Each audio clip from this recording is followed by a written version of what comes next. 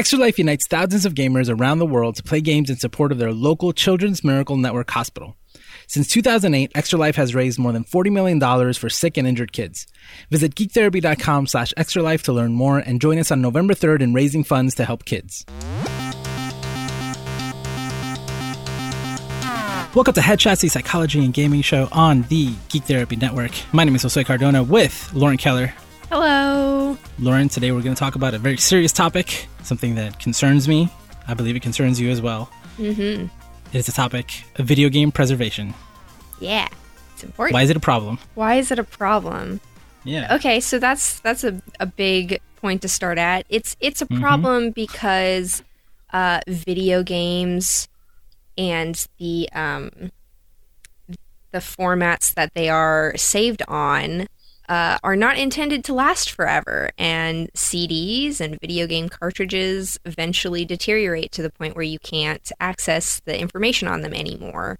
And that is bad if you want to be able to play games that are more than 10 years old. I went to my mom's house yesterday, and I was very, very excited when she told me, listen, there's a bag over there with some stuff in it. I think you might want to take a look. What did I find? Ooh, mystery. I found an N64 with a lot of controllers, 2 Sega Genesis, one with a Sega CD on it, and our old NES with 2 of the light guns, which is weird. I don't understand why we would have 2 of the light guns. 2 light guns. Yeah, wow. The orange ones, not the gray one. It was 2 of the orange ones, which is my favorite. Yeah. And it was funny because right before, we had this conversation, and the question that my mom asked me, my girlfriend asked me was like, will those things work?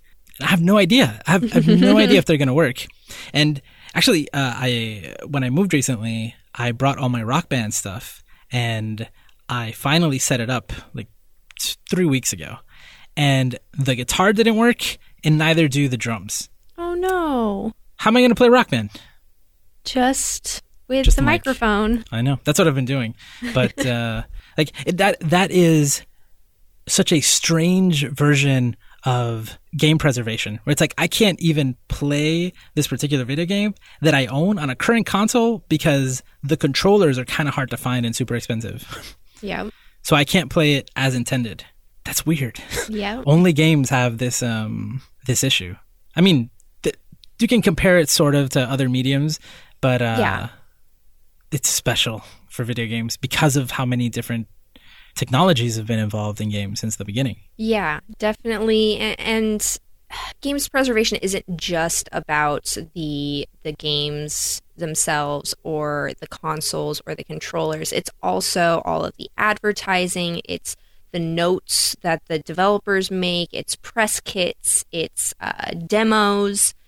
It's reviews that come out in magazines. Like all of that stuff gives you a holistic understanding of a game and when it came out. And losing some of that information is okay because you can recover it through other sources. But, the further away we get from it, the harder it is to save any of that stuff. And, there are people who can probably fix your drum kit or your guitar controller, but, 10 years from now, even if that's still true, you might not be able to get a working 360 or anything like that to be able to actually play it. Yeah. The idea of all the coverage that we take for granted right now, because there's so many people talking about video games. Now there's video game analysis. We have YouTube. So much coverage. I still find it funny when I see or I read a video game article from Forbes, for example. I'm like, what? I read a lot of their stuff actually related to gaming, but it's still funny. It's like, okay, now everybody covers video games. I once met the guy who covers video games at the New York Times. I was like, oh, I didn't know you did that. Yeah. But that's normal now, right? That's you need to have that as part of your well-rounded media coverage strategy. I don't know. When I was a kid, you could get Nintendo Power in the mail. I subscribed to GamePro. That was kind of it, Like there was, and whatever fit in there, that was it. There was so much more going on that I've learned about now because of these conversations that are going on, talking about the advertisements and the media coverage that is kind of lost. Yeah, yeah, that stuff is very much more about the context of a game, understanding, current events that inspired Yeah, a game yeah. being made, or the responses from players or reviewers to the game. All of that stuff is important contextual information. I think of it sort of like art history. I took an art history class in community college, and talking about like a famous artist who has a famous painting or sculpture that everybody knows about. But then if you are really interested in that person, you go and you find all of their smaller works, and you find like what school were they going to, or do they have notebooks where you can look at their ideas in progress and see what things were made and what things were left behind, and all of that stuff.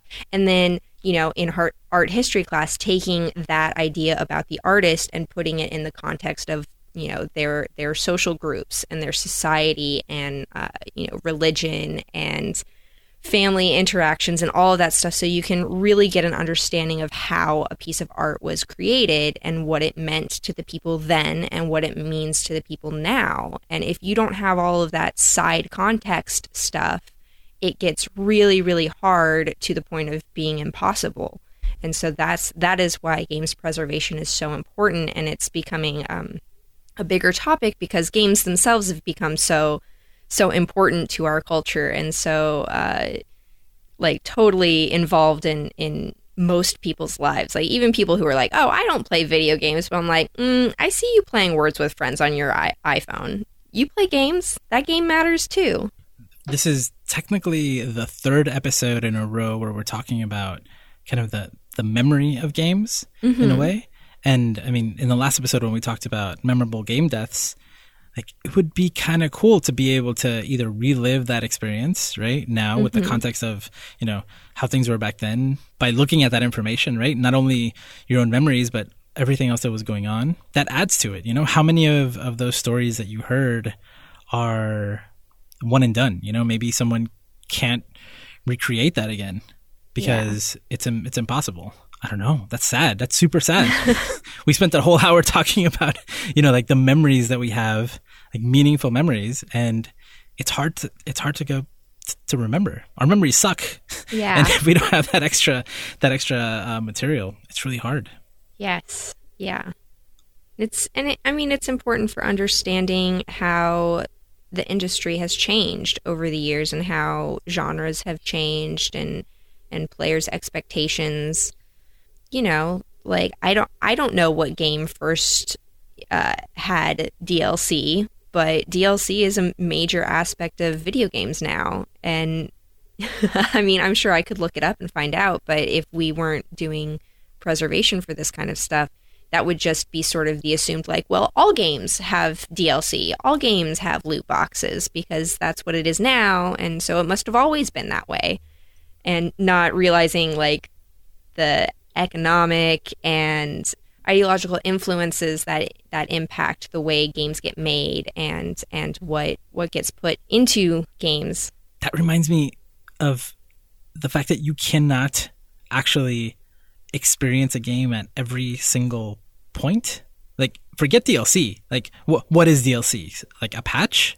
Is an update DLC?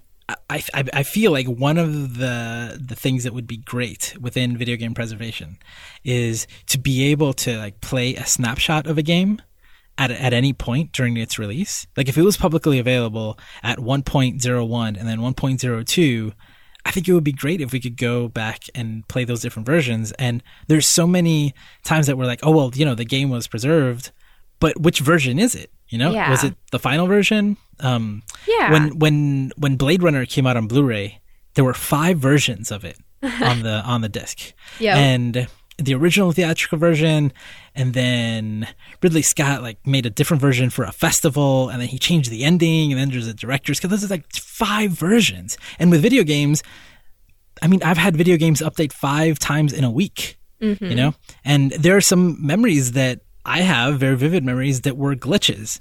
Yep. I would love to go back and like replay that particular game with a glitch after. Like in the moment, I'm probably angry, but like that's I've been playing Destiny with Lara, who's been on the show before, and it has been so funny to just call out all of these glitches and all of these things that have been happening. And that is a part of the story that we're telling. That is a part of our experience. And once that's patched out, then that version of it is gone. The possibility of that particular experience is no longer possible.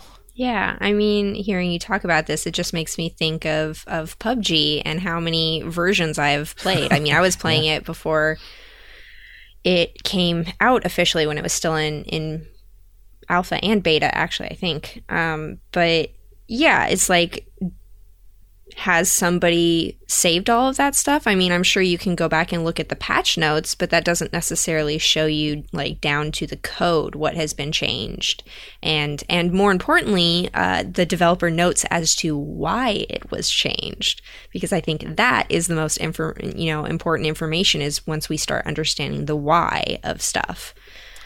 I love to read patch notes. I love them. I mean for everything. Like, I love to see like, oh, I've got 35 updates on my phone. Let me see what each of their apps are changing. And some of them are very generic, Yeah. Facebook is like, every 2 weeks we improve our app to bring you the best service possible. But others like prose and poems and some have a lot of fun with it, and some like are very, very clear about what's happening. Like, some of you were having this issue, so we fixed that. Some of you were having this problem on this device, and we fixed that. And I don't know, I love that stuff. I love all of that information. And with video games, it's the same thing. You look at the patch notes, and some of them are very detailed, and some of them just aren't. Yeah, it's the difference between being like, this was broken, so I turned it off, or I fixed it, versus like, oh, this line of code specifically had a misplaced decimal, so I moved it over here, which solved the problem of, spawn rate or, whatever. But like, getting more detailed about that stuff lets us understand it better. Yeah, a lot of games get rebalanced. Mm-hmm. So like, a fighting game might be your favorite fighting game because you have this one character that is so overpowered over everybody else, and now it's your favorite game. And then a patch comes in, balances everything out, and now you can't beat anybody with that character because he's been nerfed. And like, that's just part of game development, right? That's happening all the time.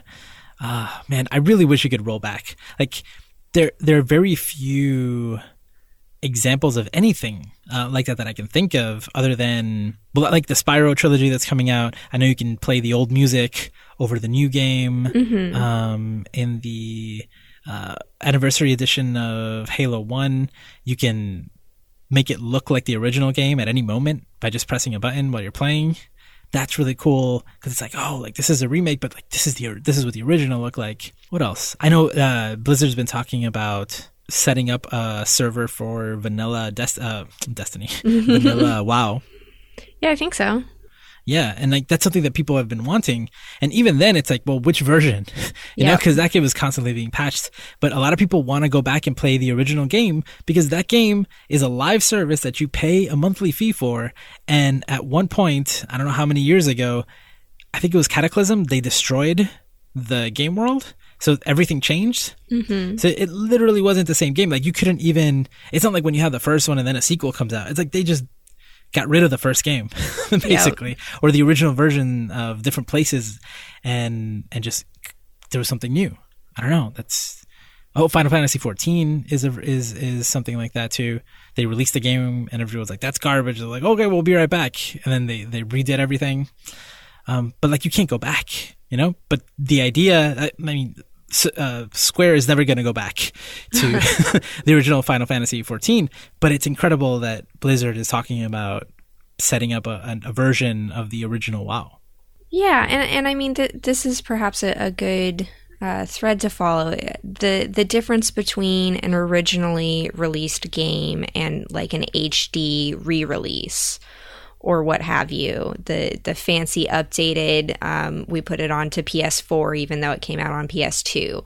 Like, those games are changed by that transition, and understanding like how they changed and where they changed and why they changed is important to understanding all of that stuff. Like, I'm a big Silent Hill fan, and when they released the HD remastered version of Silent Hill 2 and 3 on PS3, I think. When that came out, there was like a big hullabaloo about the voice actors. They didn't want to pay the original voice actors, so they hired new voice actors. And admittedly, the voice actors were not great in the originals, but some of their stilted, awkward line readings were really fitting for the game. And so when they redid it, it didn't work as well, and it changed a lot of the tone of some of the scenes, which, you know, is really important to a game that is about its themes and aesthetic and narrative, and changing the way that line reads can change the way that your players are taking in that information you're trying to communicate to them. And so like that's another layer of like, even games that are technically being quote unquote preserved by publishers who are re-releasing them to try and get more money, cough Nintendo, cough. We are losing something in that. I mean, sure, certainly we are gaining things as well. There's more accessibility for the newer consoles, and we're getting new people to play games that they might not have otherwise interacted with. But we need to be cognizant of the differences and, you know, treasure them, I guess.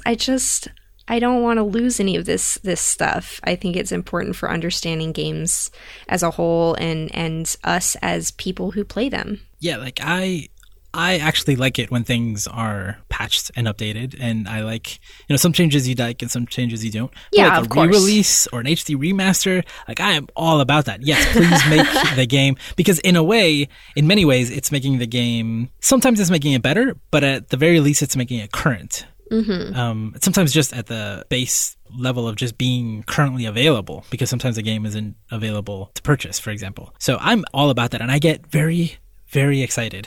I've bought a lot of re-releases. I've bought many games multiple times over different consoles, whether or not there were big changes to them, and I get excited about that. But I agree that like I wish, like I love the idea of museums having these versions that I can go back to and revisit.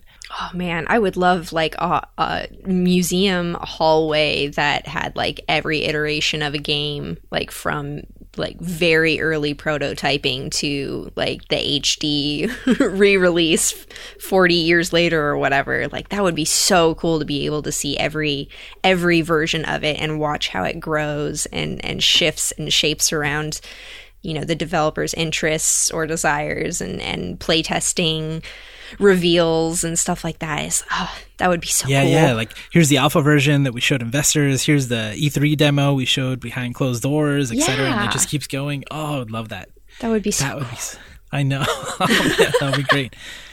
What game would you love to see that for? Like, is there one? Ooh, I don't know. There's a lot of games that I would love to see all of the pieces of. I mean, I'm a big Legend of Zelda fan, so the idea of having like a museum that is like the Legend of Zelda museum, and it has all of the games and all of the artwork and you know, the toys and the review articles and the prototypes and the demos, and oh god, that would be just amazing.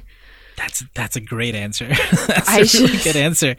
Between like the trailers that have been out, the like all the merchandise available. Oh, well, I'm just picturing like walking into, you know, this big room full of like plastic recreated objects from the game, and then going like, oh, around this corner's, you know, the Game Boy handheld Zeldas, and you can go in there and you can check out Link's Awakening, and you can play the Oracle of Seasons, and you can see all of the like, oh, if you go down this other hallway, you can look at all of the music from the game and actually see how they, you know, the process of you know, designing the music and implementing it inside of games, especially the older games where it's like the cartridges are so tiny and they managed to fit a whole game and a whole soundtrack on there. Like, that's crazy. Like, that stuff is so cool. I would love to see all of that stuff. I want this very, very badly. I'm getting so pumped about this imaginary Legend of Zelda museum. Legend of Museum of Zelda, probably Museum of Zelda. Yeah. God, that'd be so cool. Have you heard of the Zelda game that was only released through a satellite system in Japan? No. Okay, so I don't know how to pronounce this, but it's spelled like Saint Giga, like Giga. Okay. And there was a satellite gaming service in Japan connected to the Super Nintendo, I believe. And then for 6 weeks, I believe, I hope I'm not getting any of this wrong, they basically broadcast this game that would beam down at a very specific time to your console. And then it was a 16-bit remake of the original Legend of Zelda, where you could choose like 2 different characters at the beginning, 2 different versions of Link, and then you would play through just one part of it, which was one dungeon. It had 6 dungeons, and the dungeons were different, but it was basically supposed to be like a remix version of the original in 16-bit.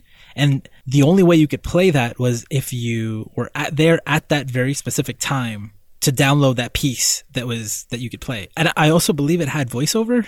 It is something that there are videos of it now because that's wild. Yeah. People were able to save the file that downloaded, and there are versions of it available. And I've seen it being played, but it's like, it's almost impossible to get your hands on that. And Nintendo could have just released that at any moment, but they didn't. And that's like such a moment in time that you can't get back, right? Like just the context of it all, like just to think that you could play a video game over satellite in the 90s is like, it sounds like science fiction, right? It doesn't sound like something that was possible. But that game is real, and so few people ever played it. I want that in the museum, by the way. Yes, definitely. Room. Yeah. That's so cool. Yeah, but it's like, it wasn't preserved, right? That's what we're talking about. And it never came to the US. So yeah, and I mean, that's certainly a big part of it, is like, you know, games that weren't ever localized or whatever. There's a big shout out to all the pirates and hackers who were making people's dreams come true by stealing that stuff and putting it online where you can download it, and actually localizing games that never got localization, and fan subs, all sorts of, yes, thank you, fan subs. Even when you're kind of terrible, I appreciate your hard work. But I mean, we're talking a lot about console games specifically, but this applies to, you know, little Flash games from 2003 also. Like that stuff is also part of games and games history, and even though perhaps they have lower impact, though I would argue that most people I know who are into games now, if they are my age or older, they also played a bunch of like Newgrounds Flash games. Yeah. So, like the context of different console generations, I don't know, it's easier to talk about. PlayStation 1, 2, 3, and 4, you know, that's it. Yeah, right? and that stuff's owned by Sony, so it's like they're responsible for their own stuff. Well, like rights and distribution and all that stuff gets complicated. But like if you go out of the console space and you just go into Commodore 64 and like Tandy computers and like ColecoVision and all these other consoles and systems and things that had their own formats, their own, like you couldn't play one thing on another thing, just like the consoles now, but there were so many at a time. And now when you bring phones into it, it's the same problem. And computers too.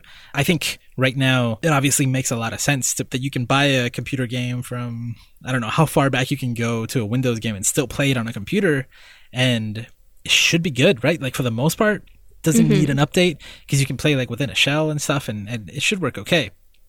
But browser-based games like Flash games, Chrome, Google Chrome just removed Flash support from its browser a few months ago, and that killed thousands of games. Who knows how many? Maybe millions of games, because a lot of Flash games are like very simple, right? Yeah. It just completely, you just can't play them anymore on the most popular browser in the world.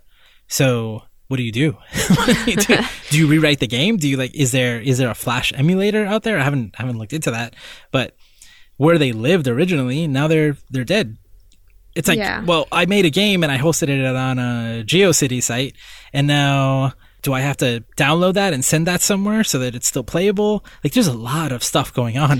There's a lot of games that they are in this sort of in-between purgatory space where the original developer or whoever owns the rights to the game either have disappeared or aren't doing anything with the game. And so it's like you have games where it's like the only way to find or play them is through technically illegal means of pirating or emulating them. And it's like, you can make an argument whether stealing is good or bad in this case, but like... And are you stealing? Well, yeah, I mean, that's where I stand on it, but I recognize I don't. I'm just asking the question. It's like that stuff is being preserved by independent, hackers and pirates, cool people on the internet, instead of the people who or companies who originally made it. And it's, a part of that is there's not a lot of money in it. But the argument I'm making here is there is a ton of value in it. Even if it doesn't make you money profit-wise, it is important to games as a whole. I agree. But it's hard when like the original creator just doesn't care anymore, Yeah, I mean, and it can just be like something like somebody died. It's like the game developer died, and it's like, what do you do now? Who owns this copyright? Who owns permissions to spread this around, or who can grant permissions for that kind of stuff? And I do not know like anything about copyright law, but I know it's hairy to try and suss out all of that stuff. And like I said earlier, it's like every day we're getting further away from this stuff. And, the new shiny game comes out and everybody wants to pay attention to that thing, which is good and great. And we should pay attention to current things that are happening. But I don't think it should be at the expense of preserving the history of games. We could just go over and over the different consoles and versions and things like that. But I think that some, especially now, like with online games and things like that, there are certain things that kind of stand out. Mm-hmm. Well, I was starting to talk about mobile, and mobile is a weird one too, because like if iOS or the Android operating system gets updated and your game is no longer supported, like app development is really hard because you constantly have to update to meet with the new phones or the updated operating system.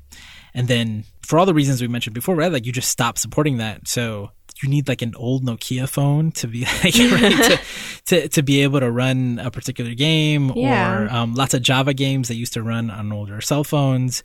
In a lot of these situations, you literally need the equipment, right? Even in these cell phones, it's the same thing, right? Like it's easier to get an old phone to like I can bring my iPhone back a couple versions, right, on an operating system and run something in a particular way. That is doable. But something like I was playing a game called Marvel Heroes Omega, and out of nowhere the company was like, yep, we're shutting down in 2 weeks. And that was a completely online game. And the moment they did that, I couldn't play that game anymore. I was playing it on Xbox and PlayStation. I had spent money on it. I really liked it. I was playing with my friends, and just died. Like it just completely, there isn't even like a version that I can play that's not online. It's just gone. I can't download it from the App Store anymore. Even if I could, it wouldn't connect. Like if it's still on my console, it can't connect to anything because the servers are down.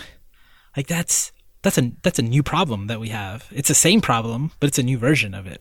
Yep. On November 3rd, the Geek Therapy community is participating in the annual Extra Life Marathon, where we play games for 24 hours to raise funds for Children's Miracle Network hospitals around the world. Since 2008, Extra Life has raised more than $40 million for sick and injured kids. If you want to help out, you have two options. Visit geektherapy.com/extralife, and 1, join our team and raise funds from friends and family and play on November 3rd. Or 2, donate right now to any member of Rare Candy. On November 3rd, Geek Therapy will be streaming live for 24 hours as we continue to raise funds on game day. Visit geektherapy.com/extralife to learn more, join our team, or donate. Thank you, and I hope to see you on November 3rd. I was thinking about the 3DS recently. I remember when the 3DS came out, it was so cool to play a game in 3D. That is going to be really hard to preserve unless you have a 3DS lying around. It's almost impossible because it's designed so specifically to that platform. Mm-hmm. Yeah. Can you think of any other things that are the like outliers or just like strange or things that are happening now that weren't happening before?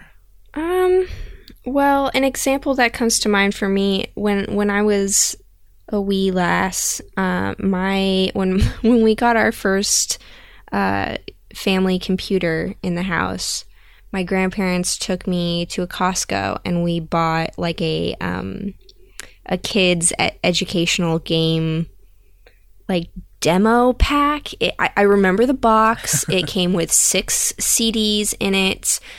They weren't full games. They were just like demo versions of educational games, but it had like Math Blasters in it. I'm sure that's a popular one people will remember, but I don't even remember what the other games were. But I spent a lot of time playing those games. And I don't know if I don't remember the titles of them, so it would be really hard for me to find them again. But even if I could find them again, I don't know if I could find like specifically those demo discs, the ones that came in the pack from Costco. I'd have to be running it on a computer that, oh God, what came before Windows 95? I think that computer had Windows 95. I think that was our first OS, but 3.1, something like that. Yeah, it's just like that stuff that I remember very fondly as being important to me. I wonder about like kids who are growing up on iPad games right now, what games that they're going to be like, oh, that game, that's my childhood. That game is my childhood. I remember that game. And it's like, well, gosh, I sure hope somebody saved that off of the App Store. Oh, there's a version of Where in the USA is Carmen Sandiego that is specific to one state. It's I think it's South Dakota, right? South Dakota, right? Is it? Yeah, I think it's South Dakota. Where in South Dakota is Carmen Sandiego? Maybe it's North Dakota. If it's North Dakota, I am very sorry. Yeah. It's Dakota. One of those dang Dakotas. Like, I never knew that existed. But I'm sure a lot of people in one of the Dakotas played it, and it was like a deal with the schools system or something. Yeah, stuff like that, where it's like really small scale projects that had really focused intentions, educational games particularly. But stuff like that is so interesting. And when we lose that stuff, we lose the sort of background of what we are growing off of, right? Because we're always being inspired by the things that we encounter. So it's like game developers, especially people who are designing educational games, they're playing these things and then using that to build their ideas off of. And if we don't have that background space, it's all guesswork as to like where these ideas came from. Or if it's, a totally original idea, that's important to know also. But you can't really prove it if you don't have all that contextual data. Have you ever played with a streaming service like PlayStation Now? I have not. So the way that works is that on a PS4, I can play PS3 games, and they're not being emulated on the PS3 or on the PS4. They're basically playing off of a PS3 that's somewhere else, and then I'm playing it live on the PS4. So Sony has invested a lot in this company called Gaikai, and it's like this. Again, you're streaming. You can do that with computers. You can play a game that's running off of a higher end computer than yours. Mm-hmm. As long as your internet is good, then you can play. You can play Crysis, the latest Crysis, right, on your garbage laptop, because it's really running off of something else.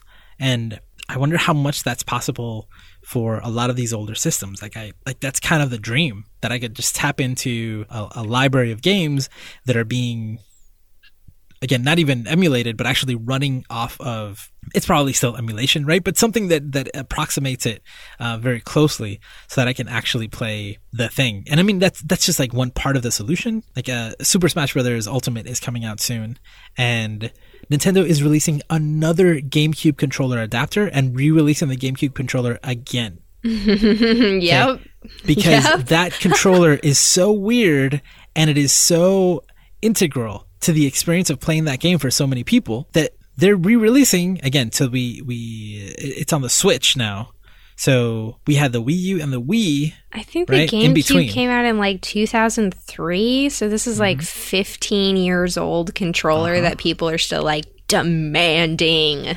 Because that's how you play the game. Even though it's a different game now, right? Yep. And so even if you did the streaming, like, so really the solution would be some sort of supercomputer that could emulate everything as close as possible to the originals, and then you have a collection of controllers. So you can play the original version. I heard someone talk about the Mega Man collections recently, and they said that because of the time and the technology of televisions, the way the game was designed, literally the way it was programmed with CRT televisions in mind, so that it would look a certain way when it was shown on that screen. And now we have much higher resolution screens where we can't see the pixels. And so they put different filters on the game because they're really not sure what the original artist's intent was for how the game was supposed to look. Yep. Because the way it looks is designed specifically for the technology at the time.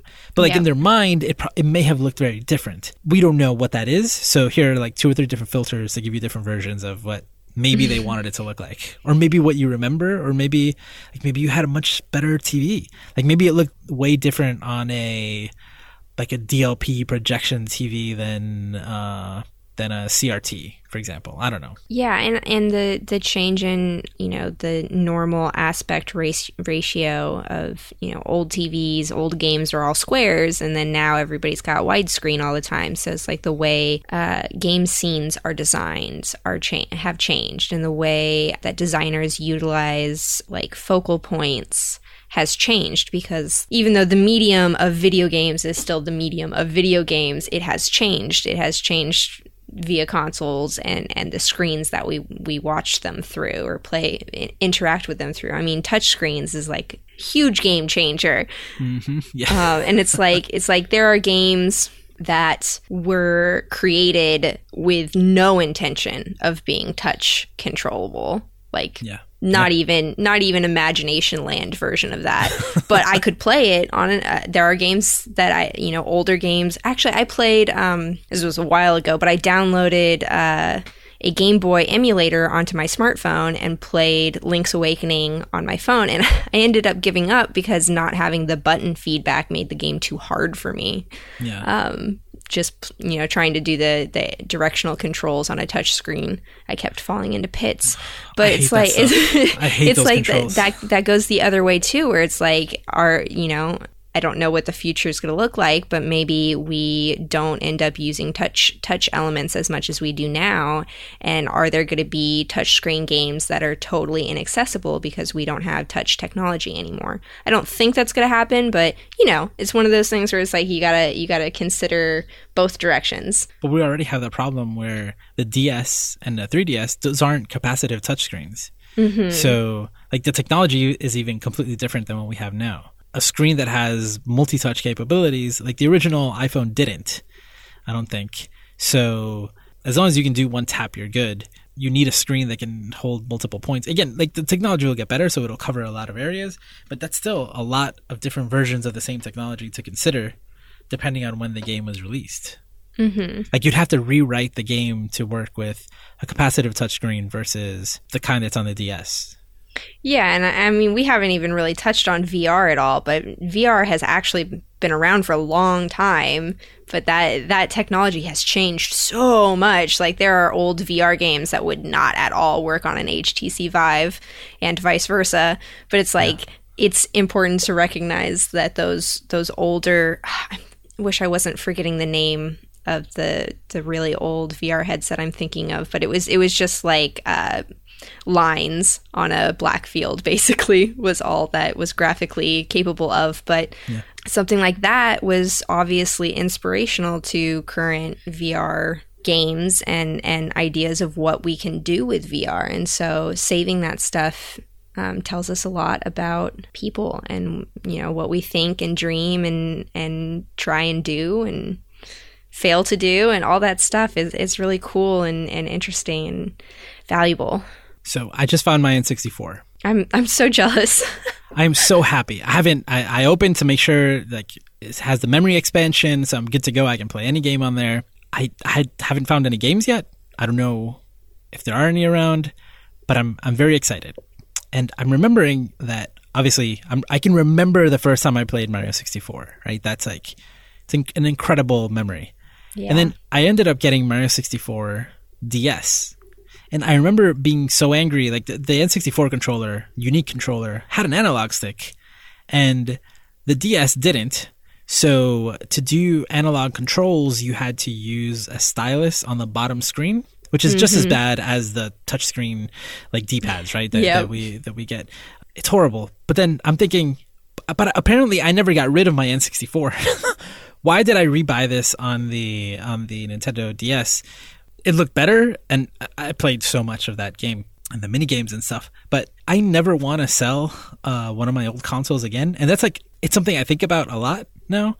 When I found it 2 Sega Genesis in that bag, I was really excited because for a moment I thought it was my Sega Genesis and my sister's Sega Saturn. Oh. And I was like, oh, are you kidding me? Is a Sega Saturn here? Like, how did I let this happen? Then yesterday I started looking up all over the house. I was like, is my Dreamcast here? Like, what else is around here? I got really excited. And like, I feel this sadness about having sold all of my old consoles. Like, I also feel like kind of stupid now. But I mean, at the time when I did it, I did it because I was a kid and I couldn't afford like the next thing. So I had to trade in stuff to get the next thing. And that's why I traded in a whole bunch of games. I wasn't thinking about game preservation. I wasn't thinking about, man, when I'm in my 30s, I'm really going to want to play that Sega Saturn game again. I really miss Sega 3D Blast and the Sega Saturn. But like, I have really great memories of some of those games, like an all-nighter with my mom playing Tetris Plus. But that was like a game on the Sega Saturn. The more I think about it, the sadder it makes me. And just last year when the Switch came out, I was like, I don't have the money to buy the Switch. So I ended up trading in my 3DS and my Vita. So much regret. You have no idea. It's only been a year and I'm like, oh no, like why did I do that? Why? I mean, and I love my Switch, but I still regret that so much. Like, we're living in a world where I could just get a Vita and my entire library is still there because it's on my PlayStation account. With 3DS, not so much, but I still kept some of the games because I was thinking, I'm going to do it. I'm going to be able to, one day I'll get the system again and replay them. Like, I'm trying to do it smarter, but it's so sad that to be able to play all these old games, I'm going to have to, have a room full of old consoles and computers and phones and computers with old operating systems and old versions of browsers and all this weird setup to be able to just play the games that I like. Yep. So sad. Well, it's good that there are people who care about this stuff and are preserving it in museums and personal collections and stuff like that. I'm glad that people care about this because I keep running across and I did not double check if this statistic is correct, but I read that 80% of American cinema before 1930 is gone. It's lost. The film has deteriorated, it has disappeared, it has burned up or washed away. It is gone. And that is a bunch of film history lost. It also used to just be thrown away because people thought that no one would ever watch it again. Yeah, and like there are plenty of games now that people are like, why would you want to preserve this garbage? And, maybe to a certain extent I can agree, but I do think that even the bad stuff, even the failed projects, the abandoned pieces of unfinished games, all of that stuff is important and adds to our understanding of games and from that to ourselves, because games are art. They are a part of our culture and our societies, and it says stuff about what we care about and what we believe and what we think is important and valuable, and all of that stuff should be treasured and shared and studied so that we do better in the future. Video games really are experiences. Mm-hmm. But I know that I can't just like redo my visit to Disney. I know that because it's different. But when you pay for the TV and the console and the game and you pay for all that and then you lose it, there's something that feels very strange about that too. Again, as a consumer, not even considering all the other great stuff. Is there anything that is there any concern that you have right now as we wrap up? Any concern about video game preservation, like things that maybe you enjoy now? Do you have any concerns? What do you mean? So I still have my PS3 somewhere, and I have my Wii U in the box because I bought a lot of old games from the Virtual Console, and it looks like Nintendo's not going to do a Virtual Console. Forget the museums, right? Mm-hmm. Forget that. Like, I paid money to have Super Metroid on the TV, and I don't think that's going to happen anytime soon. And the only way to do that is to plug in my Wii U. How long am I going to have to keep my Wii U around? How long am I going to have to give it maintenance? Yeah. And how long is Nintendo going to maintain those servers before they turn those off too? Like, I downloaded it right there. So okay, that's good. So I have it on the console, and it's also like the Zelda branded one, which I love. So like, hell yeah. I never want to get rid of it. But I don't buy physical books. I don't buy physical comics. I don't buy physical games. I don't have room for that stuff. I move around a lot. I like to travel. I cannot have boxes and boxes of all the things that I own, but that I'm not going to use them now, but someday. Yeah. That's a big concern of mine. Like, am I going to keep my PS4? Like, yeah, Xbox right now is backwards compatible with 360, but not everything. Yeah. There are a lot of games that you still need your 360 for.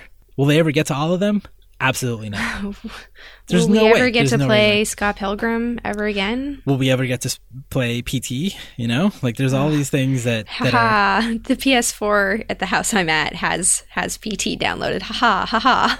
So, like, how many people are afraid that their PS4 is going to die or that their hard drive is going to crash and they're going to lose and they'll lose PT? that. Yeah. That you can't download. And the longer it is since then, the more likely to get console failure you are. This is what keeps me up at night, Lauren.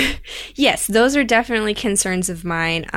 Another concern is that I use Steam for basically all of my PC games. Mm-hmm. And while there is something very convenient about having all of my games in one place, it is kind of terrifying to think what kind of control Steam has over things that should technically, quote unquote, belong to me. That goes into the whole rights, right? Like, when you buy a game, you're never buying, like, you don't own the game, you own a copy or particular rights to a game. Like, that's, but, and everything okay. that's, no, but I'm with you. My Steam collection, the day Valve is like, we don't want to do this anymore. We're going to shut down all the servers, and the fine print showed you that, you only have access to this game as long as we are up and running. Well, and it's stuff like you can get banned from Steam and lose access to all of the games that you had, which, like, certainly I think some people should be banned, but I don't think that means they shouldn't get to play the games that they purchased. Yeah. I read an article the other day about a guy whose emotionally abusive dad, they had a shared Steam account, and when his dad just abandoned the family and left, he changed the password so his son couldn't access those games anymore. And it was just like a whole thing of fighting with Steam to try and get access again and try and explain it, but being, he didn't have the credit card associated with it because he was a kid. Kids don't have credit cards, but just like this whole thing about who owns what, and that is really reflective of the games industry as a whole. Yeah. And ownership, and from that being like, is ownership meaning you are the only one who gets to make money off of it, or does it also mean you are responsible for preserving it and making sure that it is maintained as part of video games history? And that's where I fall down. That's where I'm a big Nintendo girl, but like, I am very mad at Nintendo for the way that they treat older games and games history and having access to things. It's not great, but Nintendo does a lot of things not great. Yeah, it's a shame that they put out such good games. I keep giving them money, but yeah, it's basically where I'm coming out here is like, I want people to recognize that this stuff is important, and it's not looking at it from a broader perspective. It's not just your individual personal game experience, though that is so important. It's also all of the stuff, the amorphous fog of the video games industry and marketing and sales and history and culture and all of that stuff. It all matters, and it helps us understand ourselves better. And I think that that's cool. So I want to wrap up with like the future things that I'm concerned about. Mm-hmm. One of them you just reminded me of, which is cloud saves. Yes. So not only your game, it's like your actual progress can be tied into a shared account, an online account, or anything, right? Like that stuff. And like we are really trusting of companies' servers, right? They have backups and stuff, but technically, like in the movies, like somebody could go in and just like wipe everything, and then you lost all your stuff. So that's a relatively new thing. And if one day Sony was like, "Oops, we got hacked and we lost all your cloud saves." Oh my god. Oh yeah. That would be worse than when they got hacked and lost all of the credit card information. People would be way more upset. Yeah. I mean, last week we mentioned Fallout 3, and one of the things that I'm still most angry about is that my PS3 died right before cloud saves were part of PS Plus, and I lost my Fallout 3 save. Oh no! Right before I beat the game, like I had gotten to the end, and then I just started doing all the side stuff, and I was like, I'm gonna come back and beat it later, and I lost it. I was like, I'm not going to start again. It's so bad that I couldn't bring myself to start Fallout 4. That's how that really affected me. You got burned so hard. And then it was like literally 2 weeks before PS Plus added cloud saves. You know, it was like something. It was very, very so frustrating. But that's the thing. And now the thing that concerns me the most is services like Game Pass, where the Xbox Game Pass, which, okay, now I'm subscribing, and while I'm subscribing, I have access to these games. Or even PS Plus, the games that you get for free are only playable while you're still paying your subscription. Mm-hmm. So I get that. I completely get that. But until now, every single game, you could also buy it if you wanted. You could buy a copy of it. But anyone who uses Netflix knows that there are things that are exclusive to Netflix that you can't get anywhere else. Like they actually like take their most popular series like House of Cards and will put them on Blu-ray. So you could buy them if you wanted to. But the moment that Netflix is like, I don't want to show that anymore, then it's done. The moment, and it's inevitable that gaming companies start putting games exclusively on a streaming platform, which means you can only play Halo 7 if you're a Game Pass subscriber, then not only do you have to be able to afford to continually play it, but at any moment they could be like, oh yeah, we're done. Like they just did this with Forza Horizon 2 will no longer be available for purchase. They're going to pull it from the store. Yeah. And right before Horizon 4 comes out. So I need to buy that now if I ever want to play it later. I guess I could get a physical copy too, but it's like it's just not available. It's out of print. And as we go forward, less and less games are getting physical releases.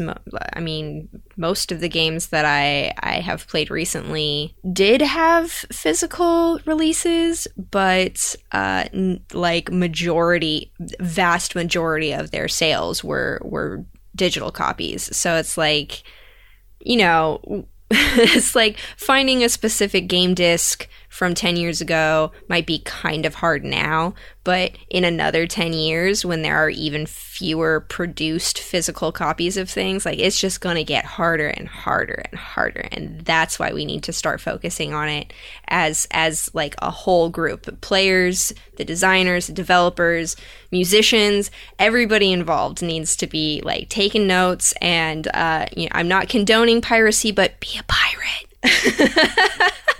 You and I see digital games favorably because we have good internet and we can download them and it's not a problem.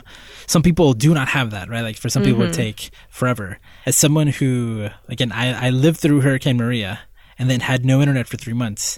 One of my most vivid memories from that time was that I had no power and no internet when Mario Odyssey came out. That was hard. Like I tried everything possible. I managed to figure it out. Yeah, I remember you told me you were like waiting until like 3 or 4 a.m. It took me multiple days to download it. God. Only like late at night using my cell phone as a hotspot at lower than like the hoops I had to go through because there were no shipments coming in. Triple backflip, sick Mario moves, wall jumps. Yep. Right, and so like when everything's working fine, right? Like there are other concerns, but like there are also physical limitations to this stuff, and I don't know. There's a lot of stuff. Again, Game Pass, I love it. Game Pass, concerns me a lot because we're moving in that direction. And I don't know, it feels different with games, you know? I think it's inevitable. It won't bother us that much. But man, again, it's a lot of money. Now, media is being put it's existing in a way that takes money to keep it alive. Mm-hmm. And that is what concerns me. There's a lot of stuff, like you mentioned. I agree. Probably one of the saddest things for me is that I can't play Scott Pilgrim anymore. And I think even if I plug in my PS3, I don't think I can download it either. I don't think it's available for purchase, right? It is Ubisoft not. Pulled it down. Yeah. It is inaccessible at this point. And it was digital only, so there's no physical copy. Yep. I'm almost certain it's on my PS3, but then I have to plug in my PS3. Ooh.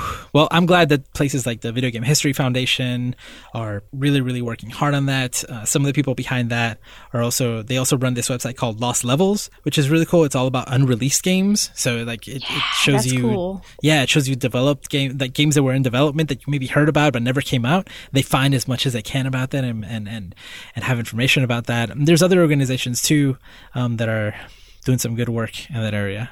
Yeah, the Games Preservation Society, the Library of Congress is saving some games. The Internet Archive is working really hard on like the smaller Flash games, stuff like that. But yeah, there's hope out there. Yep. Just trying to get the word out. And people all over the world are hoarding their old games and systems. So, yep. So ask around. Yep. Oh, one thing I forgot to mention earlier. People who stream games or do Let's Plays are also a part of video game preservation. Absolutely. Seeing people's maybe not live, but in-person reactions to games and what they think and feel, like that's as close as we're going to get to saving the actual experience of play. And so, maybe you don't have a position of, financial ability or time to spend actually collecting games and stuff, but maybe you record yourself playing a game for the first time, and that becomes a part of video game history. And that's how you can help out, and that's how you are helping out. Yep. There are ways. The future looks bright. Feels good. Yeah. I'm worried, but good stuff happening. Terrified, but excited. Bring back Scott Pilgrim, please. Yes, please. Is that the title of the episode? Maybe. I think that's pretty good. Yeah. Thank you so much for listening to Headshots. You can find more Headshots at headshotspodcast.com. We're on Twitter at HeadshotCast. I'm at Josue Cardona. Lauren is at Chicken Dinosaur. Definitely check out our Twitch streams. We play games. We're helping preservation at twitch.tv/geektherapy. And also check out our Discord server at geektherapy.com/Discord, where we can talk about all sorts of games, and old games and new games. And it's a good time. Thank you for listening, and we'll be back in 2 weeks. Bye. You've just listened to Headshots on the Geek Therapy Podcast Network. Discuss this and all the episodes on the network by visiting the Geek Therapy forum at forum.geektherapy.com. And for extra content, including our monthly book club and other perks, consider becoming a member of Geek Therapy on Patreon for as little as $1 a month at patreon.com/geektherapy.